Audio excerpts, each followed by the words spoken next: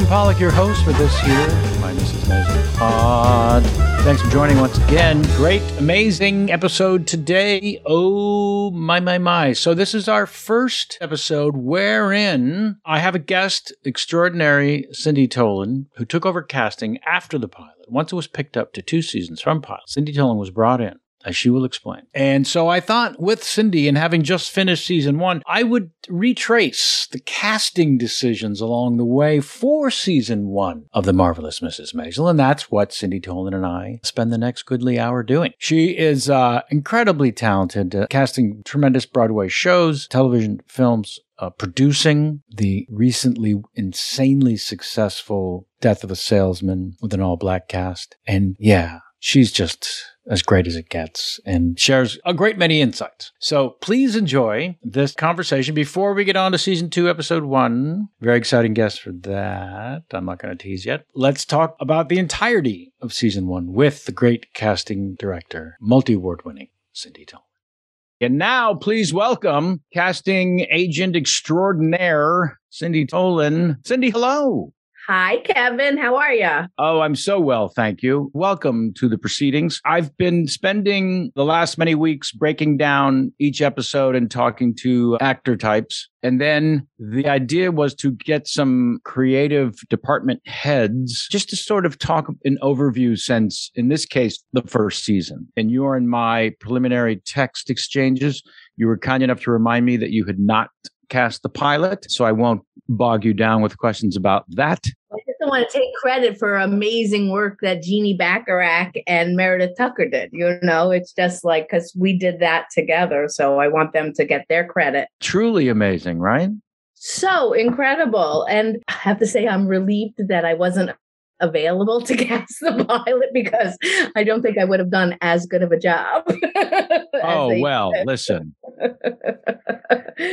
Who's to say? Really did it. Yeah. I mean, I don't know that the world at large is aware of to what degree the show's creators are deeply, fondly depending on the expertise of the casting director on a week-to-week basis, episode to episode. So talk a little bit about how you were brought in after the pilot, or were you contacted beforehand and was there already a conversation list if the show gets picked up? Talk to me about your process. Yeah. I mean, I have to say that I'm, so grateful for my collaboration with Amy and Dan. I met them in 2008, actually. And so Amy and Dan kept in touch with me because I was lucky enough to get hired to work with them on their series for Fox in 2008, The Return of Jezebel James. That's how we met. Oh, wow. Really, with Amy and Dan, it was like instant connection, really understanding and getting each other and really getting into each other's, they say this word, the pocket, and really understanding that we were artistically connected, that you just were in sync, you just got each other, and it was kind of like you knew exactly what each other wanted and needed.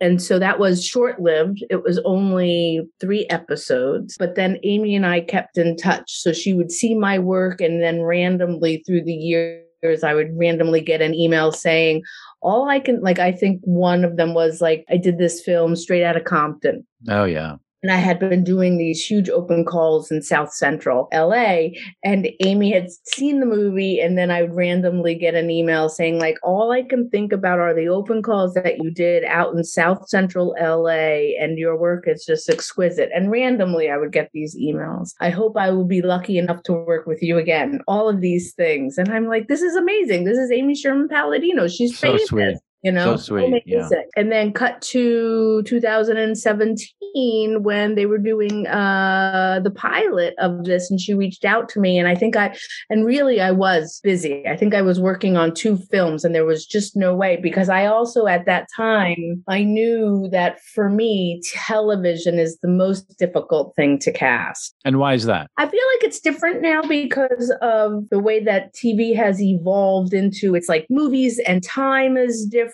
But back then it was like there was a clock on my wall always. And I had 24 hours to to cast everything in a period of time, because if you were working on a half-hour show, you had 5 days to cast it. If you were working on an hour show, you had 10 days to cast it. And depending on what it was, it could be 5 roles to 25 roles. Yeah.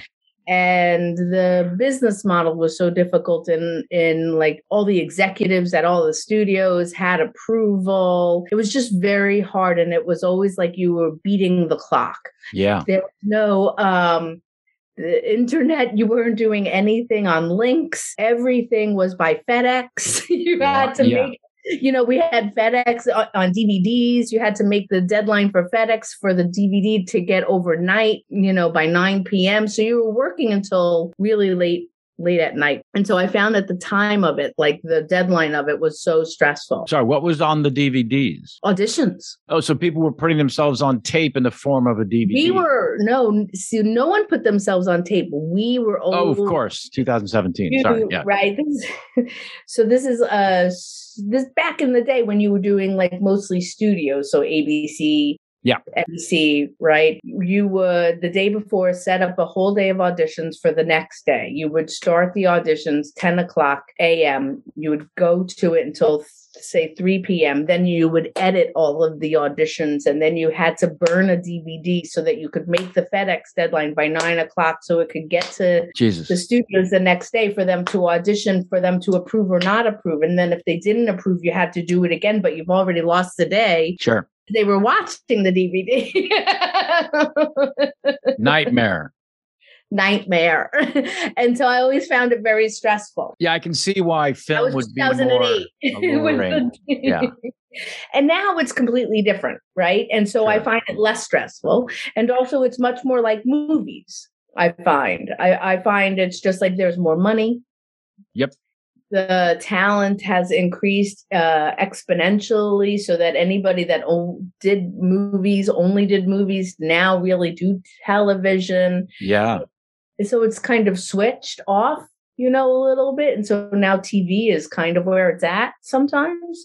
If you look at the writing and the production sort of drives the entire medium. And it just did shift at some point where people realized, oh, I can have more time to tell a longer story, and the better writers. And more money.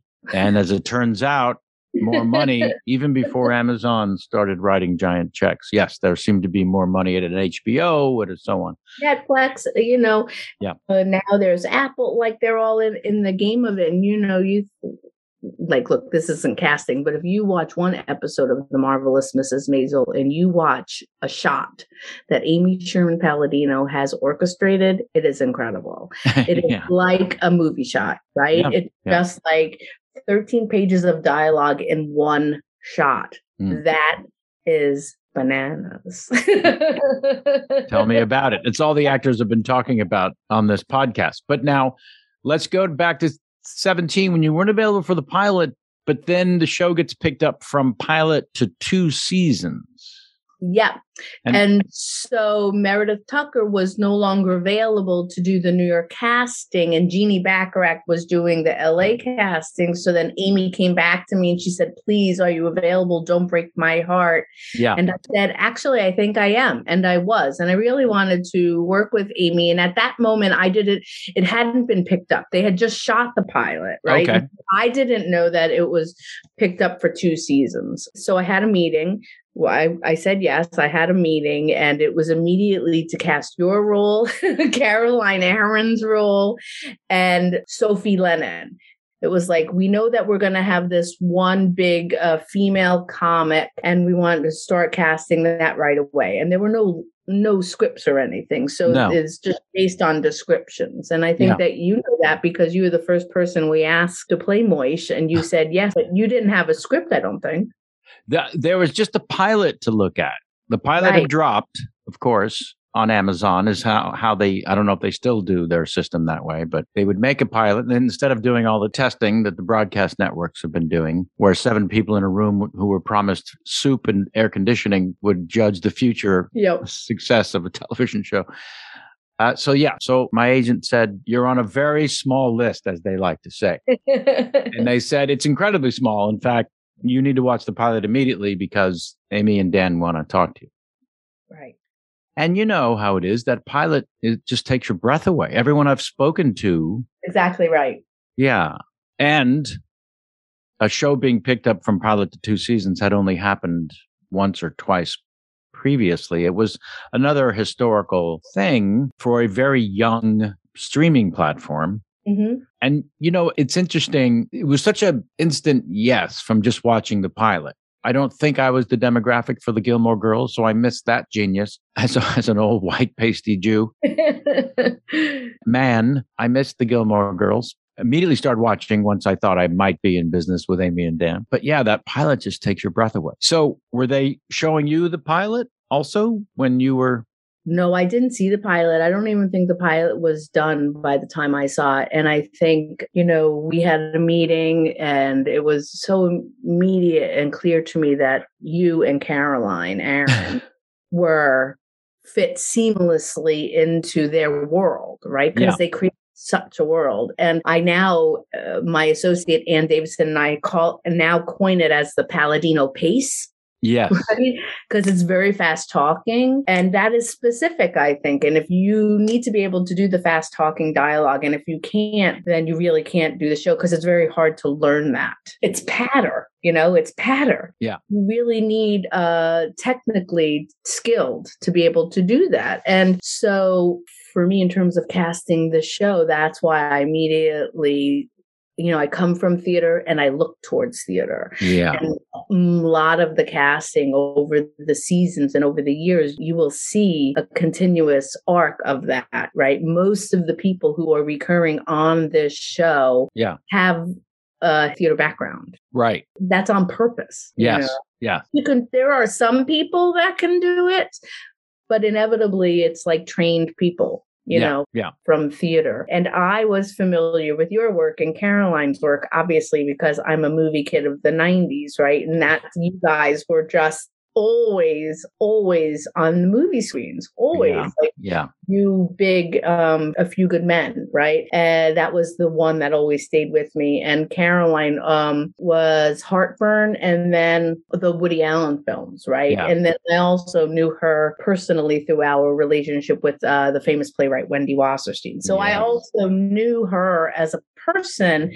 And oftentimes that also helps casting because you know actors as people, and that's a whole other dimension that you then get to bring with when you're casting something. If it's not on the page, you can speak to it. Yeah. Well, listen, I was very busy in the 90s. Yes. I was a girl who couldn't say no. No, you were in great movies. I mean, it wasn't like you were just like, yes. It was like, It was both. I mean, I was a stand-up comedian first with actually no formal training as an actor. So I went on a couple of hundred auditions and learned how to audition, basically. And by the time A Few Good Men came around, everybody was famous in that movie. And it was Rob Reiner in the midst of batting 1,000 through his first 7 films. And it was just the timing of everything. And so for me in 1992 to go from auditioning to getting offers after A Few Good Men, that opened up the 90s to a girl who couldn't say no. Because once the offers start, because as a stand-up comedian, when someone says there's stage time, the answer is yes.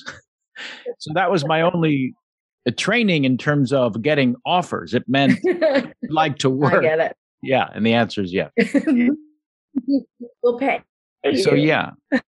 Right, but that's the patter, right? So in terms of the patter, I had to play a little bit of catch up. I mean, I was always drawn to fast talking characters, but you're not wrong in terms of it is so specific to the Palladinos, and they have a pace that is almost unparalleled. I mean, Aaron Sorkin certainly became famous for his walk and talk. And Woody Allen was one of the first people I saw, comedy played in a medium 2-shot where people were just talking as fast as they could. And it's compelling almost by design because of the quick pace. So I love that if you could speak more to, were there people you brought in over that first season who maybe couldn't keep up with the patter? And it was the reason why you Everybody could. I mean, there wasn't one person because they would come in for me, the people who couldn't do it, but inevitably Amy and Dan wouldn't see those people, right? Sure. But what was really so key and helpful to being able to cast season 1 really well, once you and Caroline said yes, thank goodness, it was on to Sophie Lennon in the season. We really wanted to get a name, like I wanted to. Amy and Dan did not say this at all, but I really wanted to get a linchpin. Yeah. For the season, like an actor magnet, somebody that the world kind of knew, for that role, that we would then be able to fill out the rest of the season with really great actors of a certain caliber. Sure. And God loved Jane Lynch. Jane Lynch didn't see any episodes. There were no scripts. And she was just like, well, sure, let me consider it and let me talk to Amy and Dan. And she said yes. She was available for like the first time in her life because she was doing series, she had done Glee, and then there was another series that she did, and then she happened to be available, and she said yes. Once we got you guys and Jane, we were off to the races, because then we were able to get David Paymer, Max Costello, Wally Shawn, and Wally Shawn had worked with Amy and Dan in The Return of Jezebel James, so you were able to then fill out these people. They're kind of like markers. Right? Yeah. Like you could get all these people, then all the day players, you just fill in, you create the fabric of the piece. Well, that's beautiful. And also something I didn't know, and I'm assuming most of our listeners are not going to have any idea how, as you say, linchpin casting, and it speaks to, you're as good as the company you keep. Yes. So when just like for me, when I heard it was Amy and Dan and their pedigree, and they started talking about who was already cast and who did the pilot. Right. I had such admiration for several of the people, including Rachel Brosnahan, who I just loved so much in House of Cards. I didn't see how that character in House of Cards would inform Midge Maisel. And then that speaks to the brilliance of Rachel, of course. So I love the idea of Jane Lynch as linchpin of a level of quality, because you're right. She was never available. The fact that she wasn't able to see the pilot and just have a conversation with Amy and Dan is pretty remarkable. You think talent recognizes talent? That's right. Talent recognizes talent. Skill recognizes skill. Yeah. So if you say Amy Sherman Palladino, Dan Palladino, Tony Shalhoub, Maren Hinkle, Rachel Brosnahan, Alex Borstein, Kevin Pollak, Caroline Aaron, and then you can go and watch the Gilmore Girls, and then you can talk to the Palladinos, you get it. You either get it or you don't. And the people who get it are the people who are supposed to be on the show. And the people who don't you're so fortunate that they didn't say yes. Yeah. Yeah. Because it would be miserable for everybody. Yes. Yeah. Oh, yeah. I mean, the ideal situation is that everyone is wildly enthusiastic when they come to work. And that's, as you say, is certainly not always the case. Given the pretty secretive nature of episodes from the actor's standpoint, in terms of seeing scripts before table reads, it's often 24 hours or 48 if you're lucky. But you've got to cast, of course, long before that. So during the process of that first season, what was the nature of the individual episode casting? Well, I think, it's funny because we will have a meeting before the season with Amy and Dan, and they will tell us, big arcs or big roles that need to be cast. Sure. But with day players, we're like you. We get the script the same day. Oh, wow. And then we have to start casting. And so it's just about how comfortable you are in the world. And I think that's why the relationship with Amy and Dan is so important, because they trust that we understand the world that they're creating and that we're going to bring the people that are right for the roles to them. Yeah. And that there's trust there. And so if they don't necessarily see it, they'll ask an opinion, and you're just completely honest. And you say, I think they can do it. I'm not sure. Maybe. I think this is the strength. Maybe this is the area that would need work. And then at some point they're like, do you think that they can do it? And, and you go out on the line and you just say yes or no. And, and I think that's the thing, because it's just like, it's your name and it's your art. And just like, you don't want to say yes if people can't do it. That's right. And just because someone can't do this doesn't mean they can't do other things. This is just so specific. Right. Well, let's break down some specific casting choices and opportunities to fill out the show episode by episode. So episode 2 of season 1, Moish and Shirley are introduced. We've spoken about that. Then we've got Mrs. Moskowitz. Cynthia Darlow.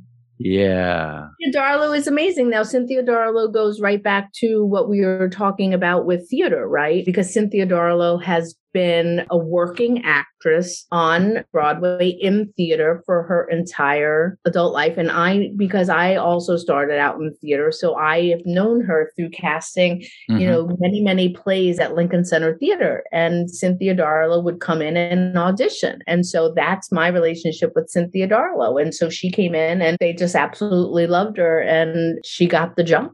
Yeah. And I think with Amy and Dan, it's just like when people are right and they're good, then they write to them for additional episodes. So I don't necessarily remember if Mrs. Moskowitz was supposed to come back and be recurring, but that they just fell in love with Cynthia Darlow, that they kept writing to her.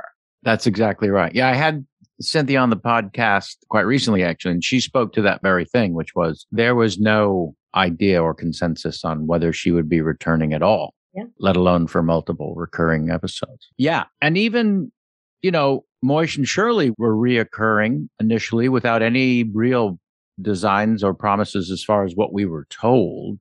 Exactly. How many episodes they would be doing.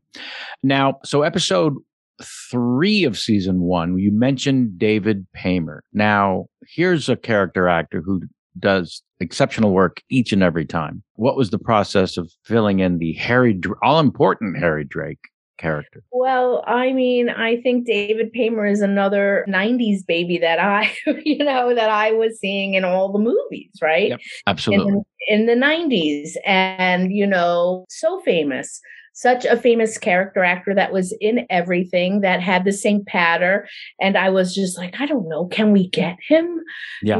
I don't know. He's not New York local. This goes back to Amazon and having, more financial freedom than back in the day with TV, which is just like, or I don't even know, can we fly people in and house them for this show? Or I don't even know if we can consider people from LA. And Dana Gilbert, who's our amazing executive producer and line producer, is just like, yes, whatever Amy and Dan want, they can have. So if you're saying that this is the guy they want, then we'll make it happen. And that's what you want. You want somebody who trusts the process and trusts all the department heads and Amy and Dan. And so we offered it to him and he said yes. And then they made it happen. Yeah. Well, that's a great story. And Max Casella, who I've loved for a very long time, exceptional as the great torchbearer and, the fighter in the field for the subversive lawyer, Michael Kessler. What was that process like? Well, that was, again, it was just like, when then we're going to have this lawyer, they're going to get arrested. And, at that time, Max was on vinyl on HBO, and which I loved that series, and I was just obsessed with it. And I would watch it every week. And I'm like, oh my God, it's perfect. He's perfect for it. And I've known Max forever because also through theater, because he's really close with John Turturro. Oh, yeah. And I had been working with John Turturro, who was directing 3 plays on Broadway. And we had cast Max in it. And I said to Amy and Dan, I'm like, well, what do you think about Max Casella? And they're like, we love Max. Do you think we could get him? I'm like, why wouldn't you be able to get Max Casella? Oh, he's so good. So that was an offer because they watch everything. Yes. Amy and Dan are very prolific. They watch movies, they watch, television, even things that aren't their genre. They just, they're so hungry for it. And so they, of course, knew Max and his work. And so that was an offer. Yeah, that's so nice. Not thinking that they could get him, and you're just like, I think you can. I'm pretty sure he'll say yes. Well, yeah. And I talked to Max, I remember, and all the actors just said, when the writing's this good, it's the easiest yes ever. And then I loved Joe, is it Grafasi, who played Judge? Joe Grafasi, yes. But, I'm so boring on this show because, again, it's just like I knew Joe Grafasi for a gazillion years through theater. Well, right? Of course. Yeah. And so that was where Joe Grafasi came. And I do think that Joe auditioned. I think that Joe did audition because I don't think that Amy and Dan knew him. Sure. But again, Amy and Dan actually are obsessed with theater. They go to theater. Yeah. Like we bonded over the fact that years ago I had done the casting for the Broadway show Xanadu. Amy went, I invited them. They came, they saw it. Amy went back and saw it 6 times. Wow. She was like a fan, sure. She was like stage door, like groupie, and so you just trust and rely on that knowledge because they have an encyclopedia knowledge of the mediums, They certainly do. Yeah. All right. Moving on to episode 4, we see Susie's office, which is a newspaper stand, and it's run by this character Darius, who Chaz Lamar Shepard plays wonderfully, and wanted to hear about that. That was an audition. That was somebody that we didn't know. He was submitted through his agent, and he auditioned with like 20 other guys, and he got it, and that's what they see it. And back before the pandemic, on specific roles, Amy and Dan would want to do callbacks in person. Yeah. And all of the actors would go to Steiner Studios at the Navy Yard, and they would all audition for Dan and Amy in person while we were shooting. Yeah. So it would be on their lunch break. We would be waiting for them to, wrap up the scene. They would come for lunch, and during their lunch hour, they would audition all the actors for a handful of roles, and they would give adjustments, and they can tell immediately, and they need to hear it. Amy and Dan need to hear it. If they don't know the actors and if they don't know their technical verbal skills, they need to hear it. Yeah. And because they're writing and directing everything, they just know immediately. Yep. They'll know if they can do it or not. Yeah, there's a music. It's amazing, yeah. And then another little role that I thought was juicy was Jane Jacobs played Allison Smith giving the speech in Washington Park. Do you know the story? No. It's a good story. Really? You don't know the story? I didn't hear it. So, I didn't know who Jane Jacobs was. I have to say, I did not know who Jane Jacobs was. And obviously, most of the world does. It's a historical figure, and, that she beat Robert Moses in real life. And otherwise, right now, we would have a highway through Washington Square Park if it weren't for Jane Jacobs. And that was all real. And so Ann Davison and my other associate, Nicholas Petrovich, in my office, I'm like, who's Jane Jacobs? I don't even know who Jane Jacobs is. And they're like, well, look up a picture. We'll look up a picture because you have to authentically match person, right? And the picture comes up, and Ann Davison goes, Cindy, it looks just like your partner, Allison Smith. Just she's more attractive. Allison Smith is a more attractive version of Jane Jacobs. I'm like, let me see the picture. And I see the picture and I'm like, oh my God, it's true. So we have massive auditions. We see all these amazing actresses in New York. And then Ann and Nick were like, we have to ask Allison to audition. I'm like, no, we can't. That's crazy. They're like, ask her. So I said to Allison, my partner, I said, do you want to audition? She's like, sure, why not? Wow. Allison studied acting at Brown University and writing and all of that, but she's not, she hadn't, did not go that route. She's an incredible writer. And so she came in and she auditioned just like everyone else. And then we just sent all the auditions to Amy and Dan, 20 actresses. And they didn't know anything about anything. We just sent Allison with everyone. Wow. I get one sentence back in an email from Amy Sherman Palladino saying, who is this Allison Smith? Oh my God. Seriously, who is this Allison Smith? And I'm like, well, full disclosure, I'm like, she's my partner.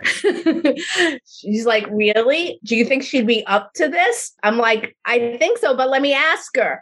Now, Allison, we have a house in Northampton, Massachusetts. Allison was on an archaeological dig of Emily Dickinson's house because they're looking for artifacts because they're rebuilding her house, which is a museum.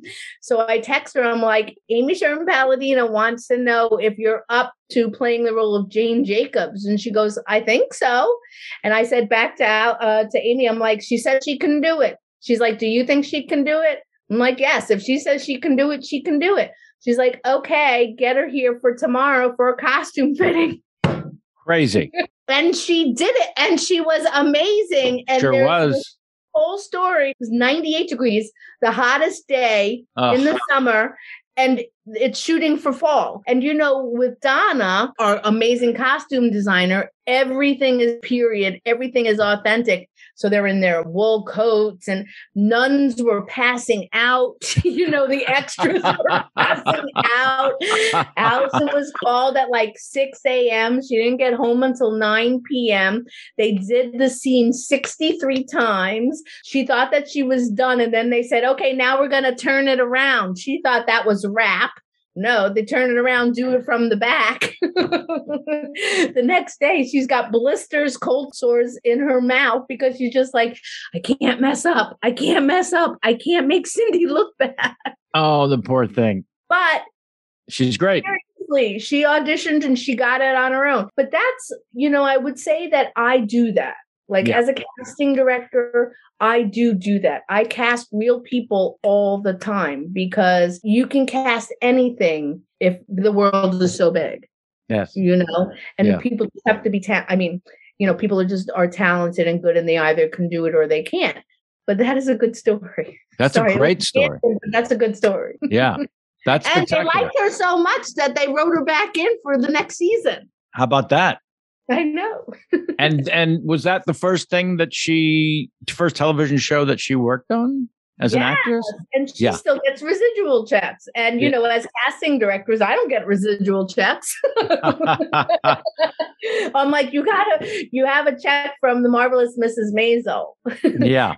And then from that, she got an offer to do a horror movie as a poet, and so she did that.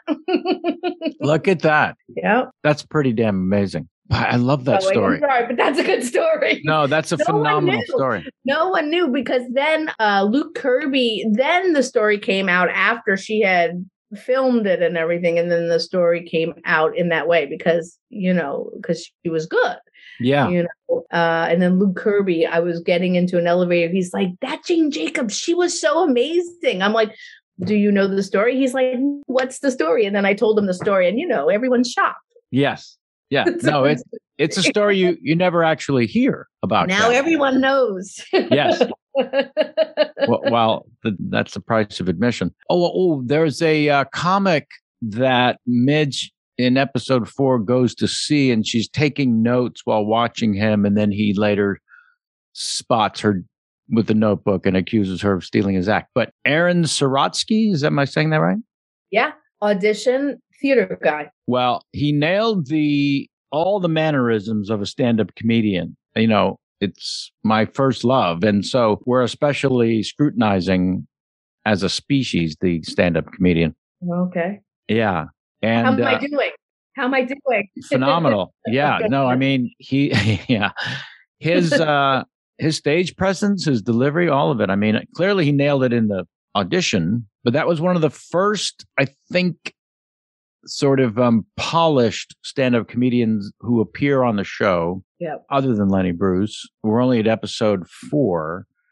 And, I remember watching the show as a fan and getting that first glimpse through living vicariously through Midge and her journey as the whole show, her seeing that first polished act and taking notes. And I thought, this is the act to take the notes from, because the weird phenomenon of Midge Maisel's stand-up is that her brilliance is all stream of conscious. And so to actually try to become a joke writing stand-up comedian was part of her journey. And I just loved your help and choice of bringing in Eric Sorotsky. Yeah. that's also like, it's a challenge and it's hard when we have to cast comics. Yeah. Right? Because it's not just comics, it's comics in Amy and Dan's world. Yes. Right? And so you're looking for a bunch of stuff because it needs to be tight. Yeah. Right? It needs to be tight. You need to technically still be able to do their patter. Yeah. Even though you're doing jokes. Yeah. So I wanted to ask you, do you bring in actual stand-up comedians? We do, but inevitably we have more often than not cast actors as opposed to the comics. Yeah. Actors who can do it. Yeah. Not just to suggest that I'm such a rarity, but I have found most stand-up comedians are not natural actors, even though we're all acting to a certain degree on stage in our on-stage persona when we do stand up. There's something unnatural actually about the way most comedians talk on stage.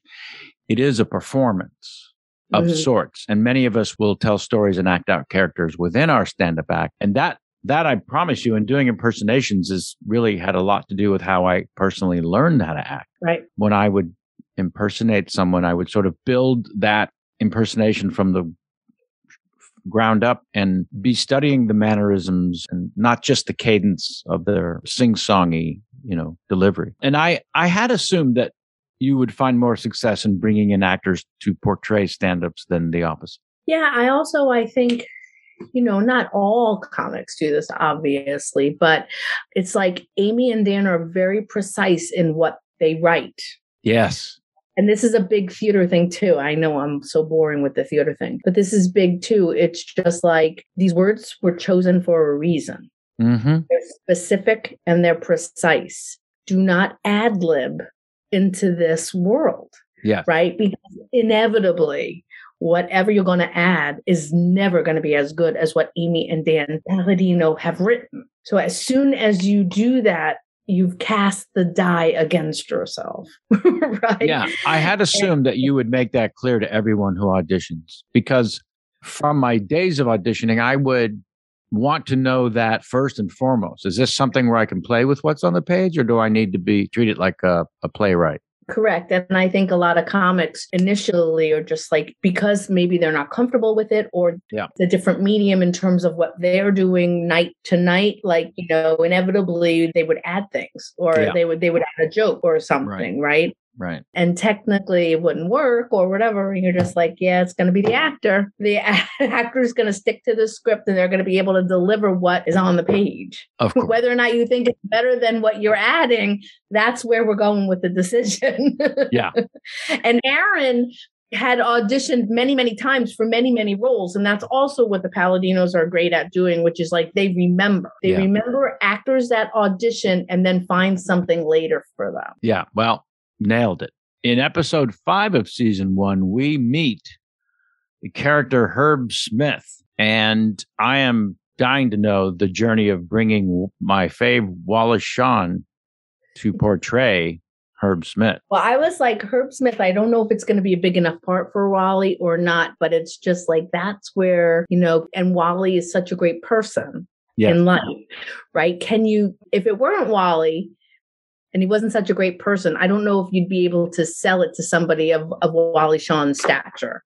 Right. Based on the size of the part. But because Wally had already worked with Dan and Amy from the Return of Jezebel James, there was already a relationship that you could then build on and just basically go to Wally and say, they love you. They want to find something for you. This is the role that they have that's available at this moment. Would you consider doing it? Yeah. And he was just like, of course. Well, that's lovely. Because he was just so brilliant. But you're right. There's not a whole lot there. Right. But that's another person like having built a relationship and a collaboration. And then also knowing Wally Shawn as a person, just be like, I think it's okay. I do not think he will be offended. Let's just ask him, but respectfully. Yeah. Yes. And also in episode 5 are the B. Altman counter sales gals. Oh, they're all so good. Oh, man. I love them. So good. Yeah. In fact, I'm going to ask your help at some point to see if I can speak with as many of them as are available and interested. They are Aaron Drake, Lily Stein, and Wakima Hollis. I think it's Aaron Dark. Oh, is it? Yeah, Aaron Dark, Wakima, and who was the other one, did you say? Lily Stein played Vivian. Right. So now these women are amazing. And the linchpin for those women was Aaron Dark. If you get Aaron Dark, then who do you build around Aaron Dark, right? But you always have Midge. So you're like, okay, who would be great with Midge? And at that time, the Good Girls Revolt was on TV. And I believe, I'm not mistaken, Aaron Dark was on that. This is what I'm remembering. Yeah. And I loved that show. I thought that show was incredible. It should still be running, and it was amazing. And I was like, I don't know, can we get her for this? And Ann Davison, my fantastic associate, who is really instrumental in casting this with me, just like, it might be recurring. I think it's going to be recurring. Let's ask. And she happened to be available, and she too loved it, and she said yes. And then it was about, okay, you've got the world, you're getting the world, and Lily Stein is a great comic actress that we knew had auditioned for a bunch of stuff, and so we brought her back in. We knew that she could do the dialogue. And Wakima, we didn't know at all. And that was just an audition that worked out really well. Yeah, she was tremendous. I'm ever so slightly dyslexic. So that's how Aaron Dark became Aaron Drake. I just realized. Okay. Yeah. So I love that she came to mind, and it was the idea of sort of building around her. And of course, reoccurring was a real thing for that character. We don't know how long Midge Maisel is going to work the counter at B. Altman. And that was one of those things I was curious about, where when it first came in episode 5 to cast the counter gals, did Amy and Dan have any idea that they could share with you that how many episodes Midge would be working that count? No, they always have an idea that, she's going to work there. She's going to work there for a little while, and so if you start breaking it up and you're just like, okay, there's going to be 8 episodes in season 1 and we're on episode 5. It can't be more than 3, but maybe it'll come back for the following season. We don't know. And they don't know. They never have an idea until they start writing it. Right. Sure. So, but you could say to Aaron Dark, it's just like, you could like say that. It's like, it's 8 episodes in season 1. We're on season 5. So it has the ability to be 3. We know it's going to be at least 1 more. Sure. So, that's the conversation. More insight that I'm so grateful for. Now, the next episode 6, we have some powerhouses entering the family in Justine Loop and Will Brill. Yeah. Oh, my.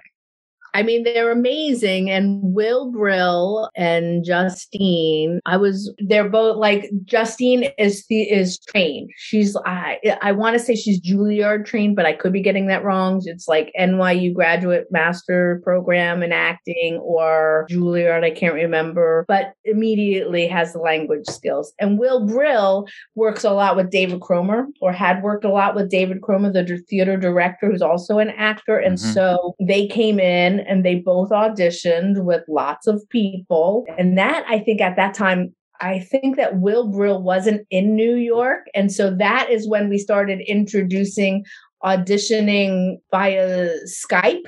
Oh, Zoom. Wow. Yeah. And I believe Will didn't audition in the room, but he had a callback, and it was over video. And that, again, with the Palladinos is just like, we like him. Can he do it?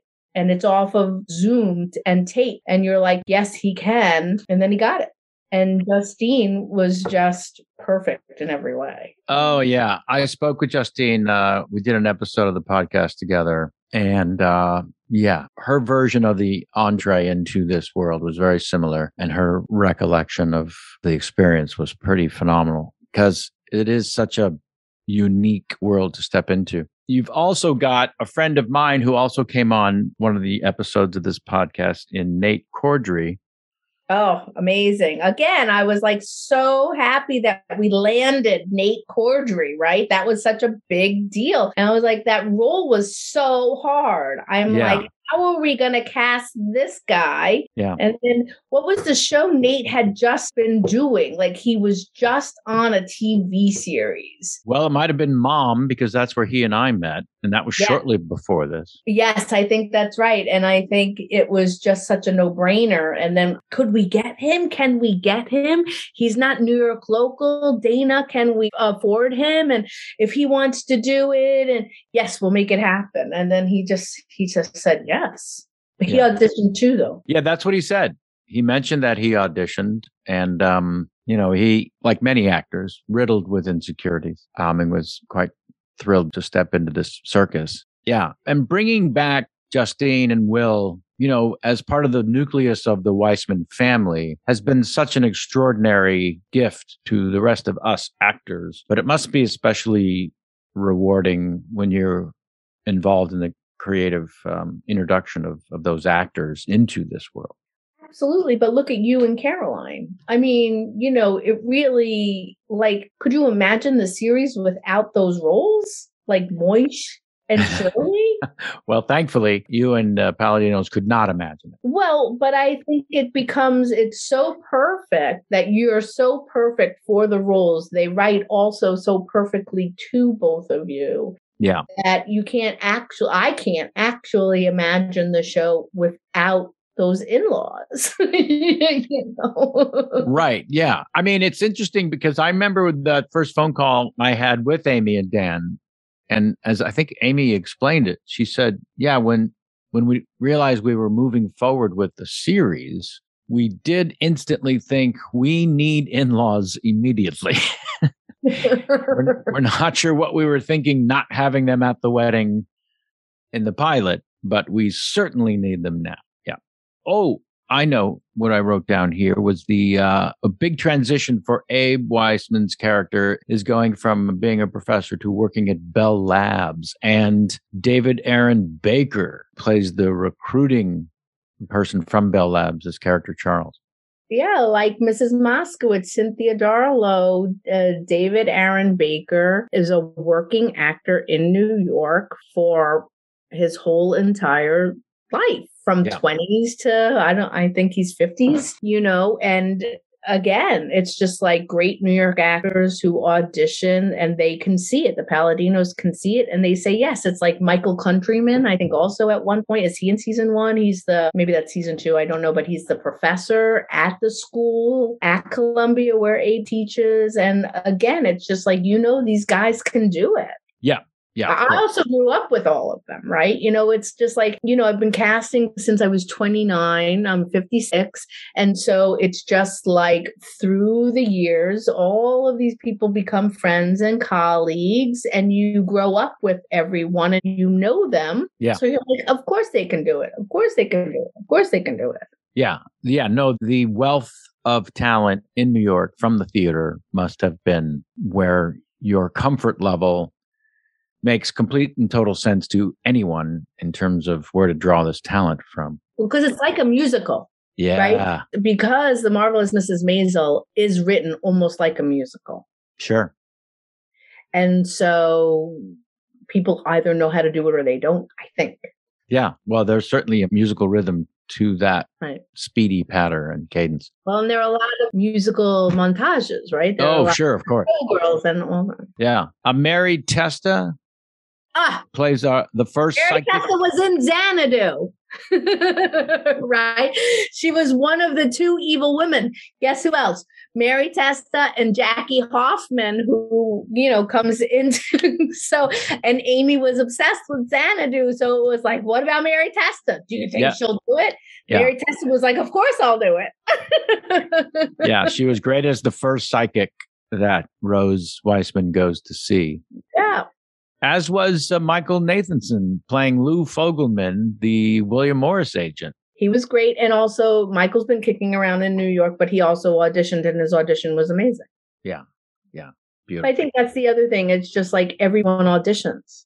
Yeah, sure. You have to see and hear it. Yeah.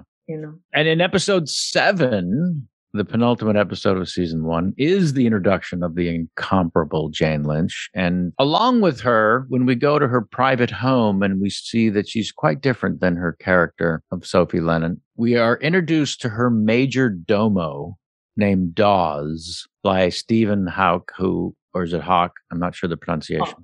Hawke, who is so spot on, Stephen Hawke. That's just good acting, though, right? It's like great acting. He auditioned. So that's like, random. And we had no idea if he'd come back or not. And so that's one of those casting jobs where you're just like, you have to see 20 to 30 people for a role. For one part, and then you send 7 to 10 auditions, and then somebody gets it. Or they say, no, we don't see it. It's not right. We need to go older. We need to go younger, Yeah. So I wanted to bring attention to Stephen Hawke because I do feel like he's one of those actors that when he's cast and fills the role and brings his own special flair, especially in this episode, it's one of those performances that makes me as an actor think, he just invented this character. I know it was all written brilliantly and the wardrobe is brilliant and the cinematography, everything is stunning, but his performance is so instantly perfect. Yeah. That there's no one else that could have played the part. No, I agree. It's like there are people who just embody roles sometimes. It's like the glove fits perfectly, right? Yes. And the other actor who I made note of in this 7th episode, who becomes the new psychic, the second psychic. Katrina. Oh my God. Well, and that's also Katrina and Tony. Yes. Did Dan's visit together. Tony winners. And that's how that came about. That's how Katrina came about for that part. My better half, Jamie, and I just saw her in Company, and I thought she was revelatory. I really did. Which I cast. Well, then I'm even happier with my honest review.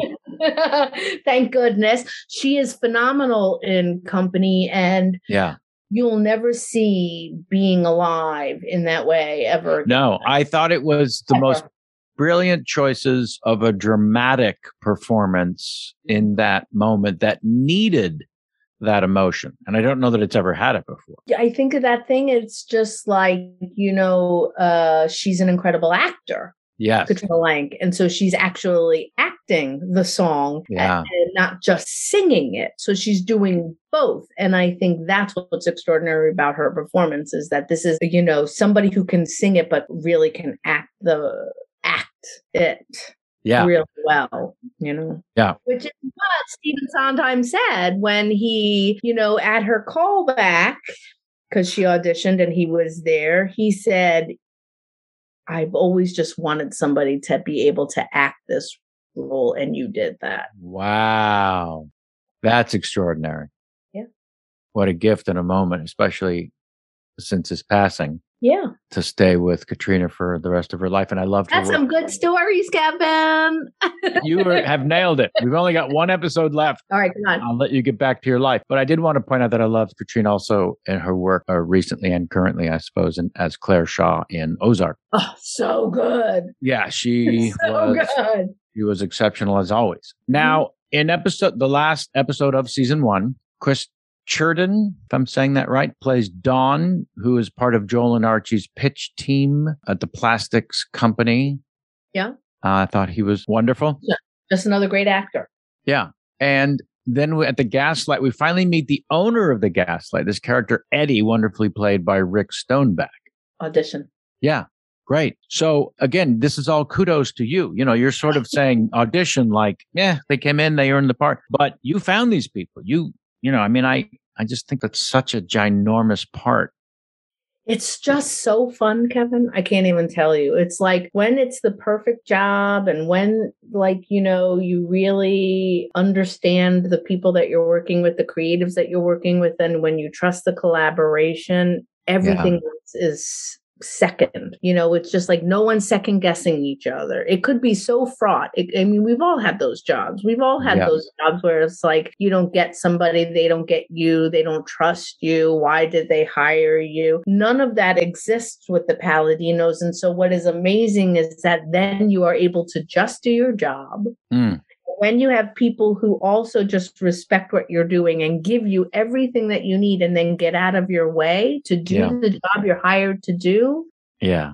Perfect. And so I will do anything that Amy Sherman Palladino and Dan Palladino ever do again in their life if they will have me. Well, that says it all, because I can guarantee you don't feel that way with everyone you've worked with. No one. I could say the same to you. Ah.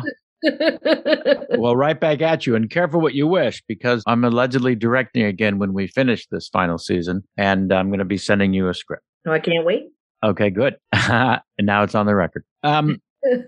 There were these dancers at the burlesque theater that Midge was about to perform in until Harry Drake stops her. But on the IMDb, there were listing of the actors' names like Puss in Boots and Rosy Cheeks. And I thought, okay. They're all from downtown theater burlesque shows, all in Woodwick. Yeah. What a great idea. Why not get the professionals? Get the real ones, it's just like authenticity. That's what it is. Yeah. And then the very last moment of this season finale, for me, that right before the very last, because the very last moment is just Midge looking into camera saying thank you and good night. But her ex-husband, Joel, is lurking while she's performing that last set of the season. And he's really discovering how good she is, but we don't really know it until she gets heckled by these drunks, and Joel follows one of them out of the theater and pummels him. This actor, David Shumbris, plays said drunk heckler, and Joel stands up, and as he's walking away, he's crying, and he says, "She's good. She's good." And it's one of the most memorable moments for me of the entire series. And how great can you comment on in terms of Mike Zegan's work in the show? Mike Zegan is incredible. Yeah. Did you ever see Mike Zegan? He was in A View from the Bridge on Broadway. I heard. With Mark Strong and Nicola Walker. And he was incredible as Rodolfo, right? Yeah. He played Rodolfo, and he was magnificent. And I think I first saw Mike Zegan in a play. I could be making this up, but I feel like it was a play at the Roundabout Theater at their second stage, The Underground. Mm-hmm. Sarah Steele? Am I making this up? I could be making this up. And sometimes I see so many plays that they converge. Sure. But it was an off-Broadway theater. But again, I didn't cast Mike Zegan. No, I know. But he's so perfect. And I did cast Mike Zegan in a Showtime series, and he was amazing. And it was called Happy-ish. And he was phenomenal. And he came in and he auditioned. And again, he just got the part like this. Yeah. So phenomenal. He's so good. I spoke with him on the podcast. He talked about his audition process for Maisel. And I just wanted you to weigh in a little bit because I'm such a fan of his.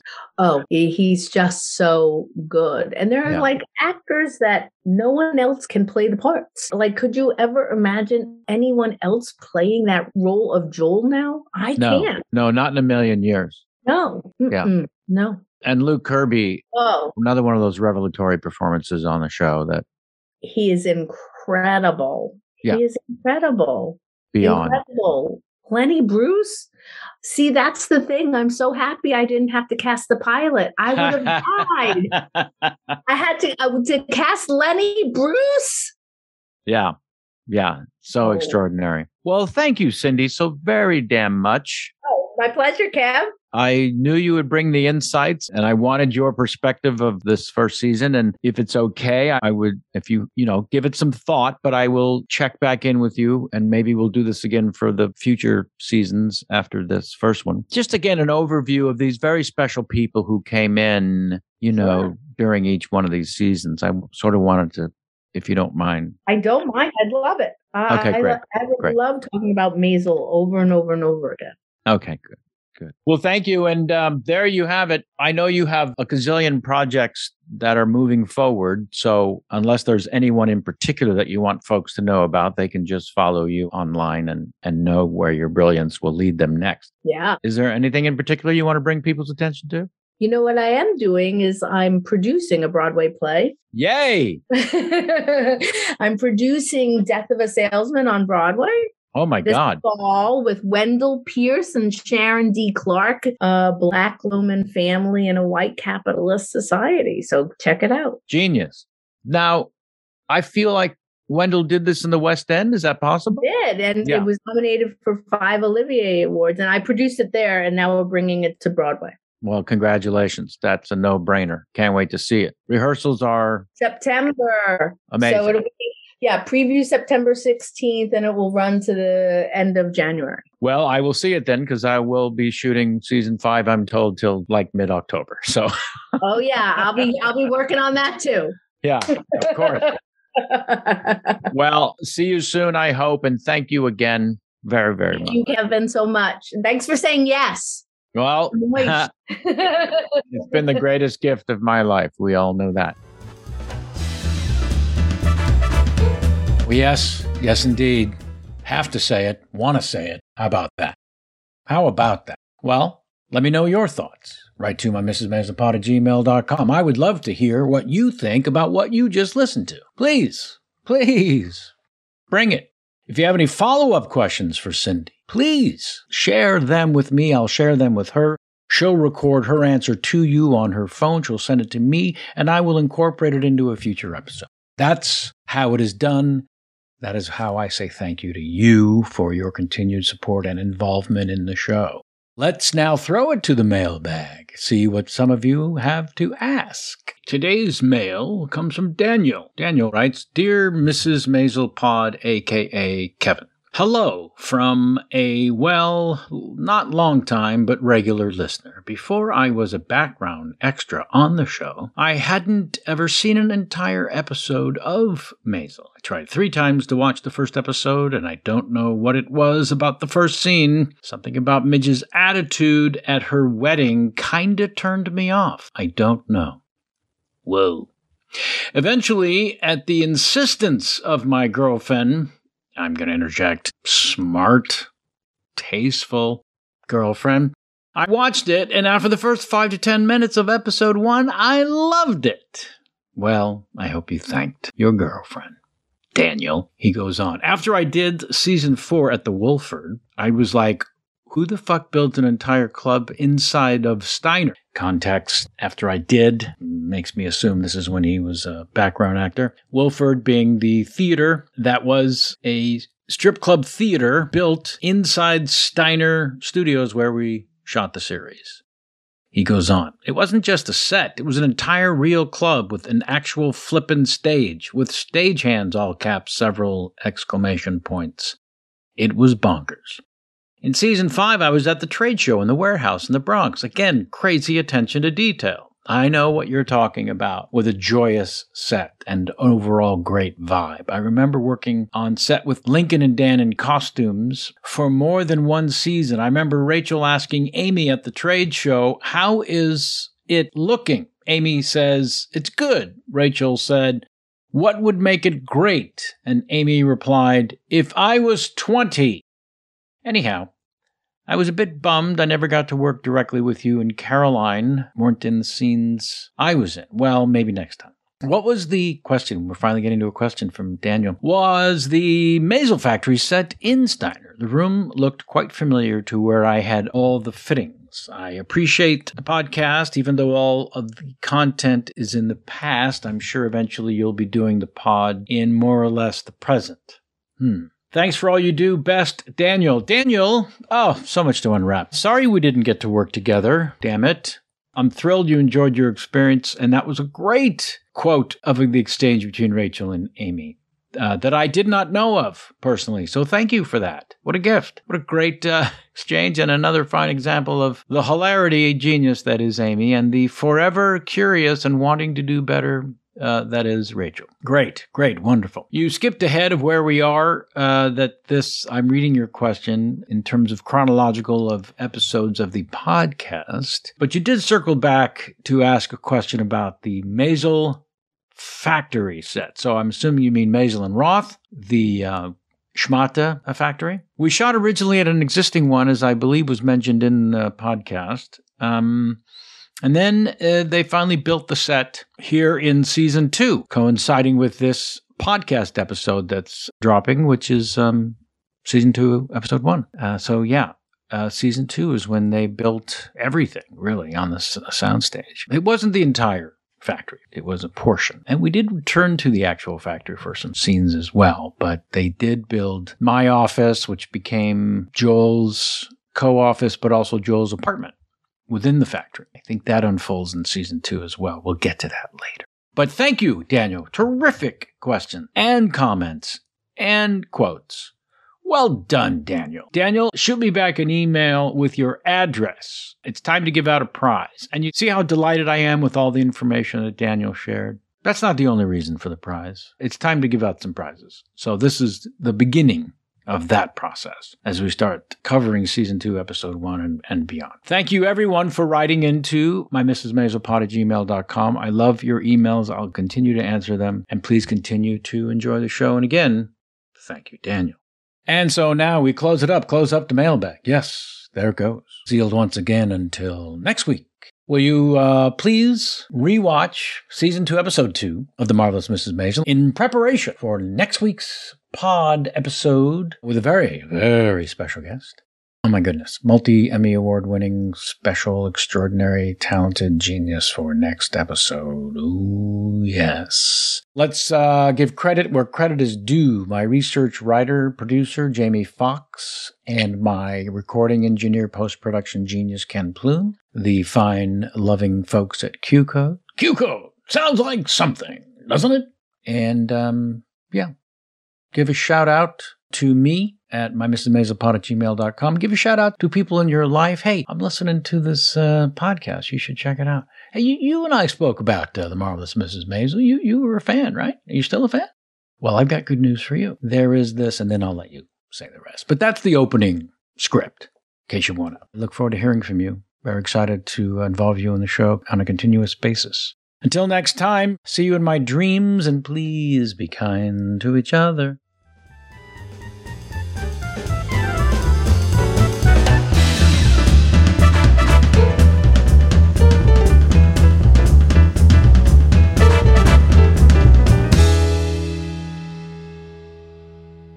Okay, closing credits time. My Mrs. Maisel pod was created by me, your host, Kevin Pollak, research writer, producer, Jamie Foxx, and our engineer, recording, post-production, producer, genius is Ken Plume. My Mrs. Maisel pod is brought to you by the fine folks at Q-Code.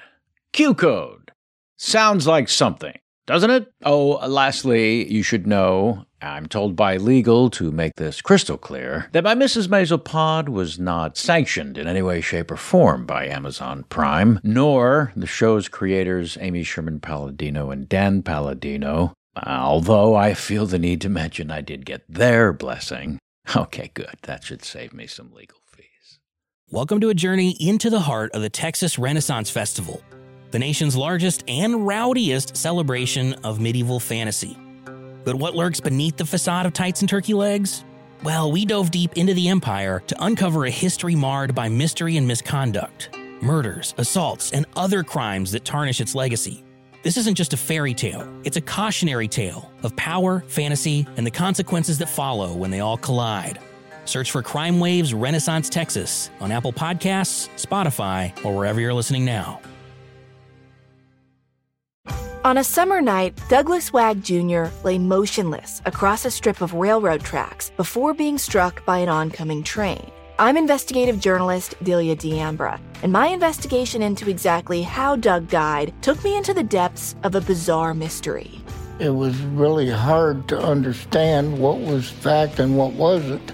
A mystery that has led me from one suspicious death to another. Listen to Counterclock now, wherever you listen to podcasts. Everyone needs a break from the real world. That's why we played games as kids, and that's why we should play games as adults. I'm Troy LaValle. And I'm Joe O'Brien. And back in 2015, we started a podcast called The Glass Cannon Podcast, a show made up of comedians and actors playing a fantasy role-playing game. And now is the perfect time to start listening because we just started a brand new story. It's basically Lord of the Rings meets Game of Thrones meets X-Files. Search for The Glass Cannon Podcast on your podcast app of choice. Hey, life is hard, so come play pretend with us.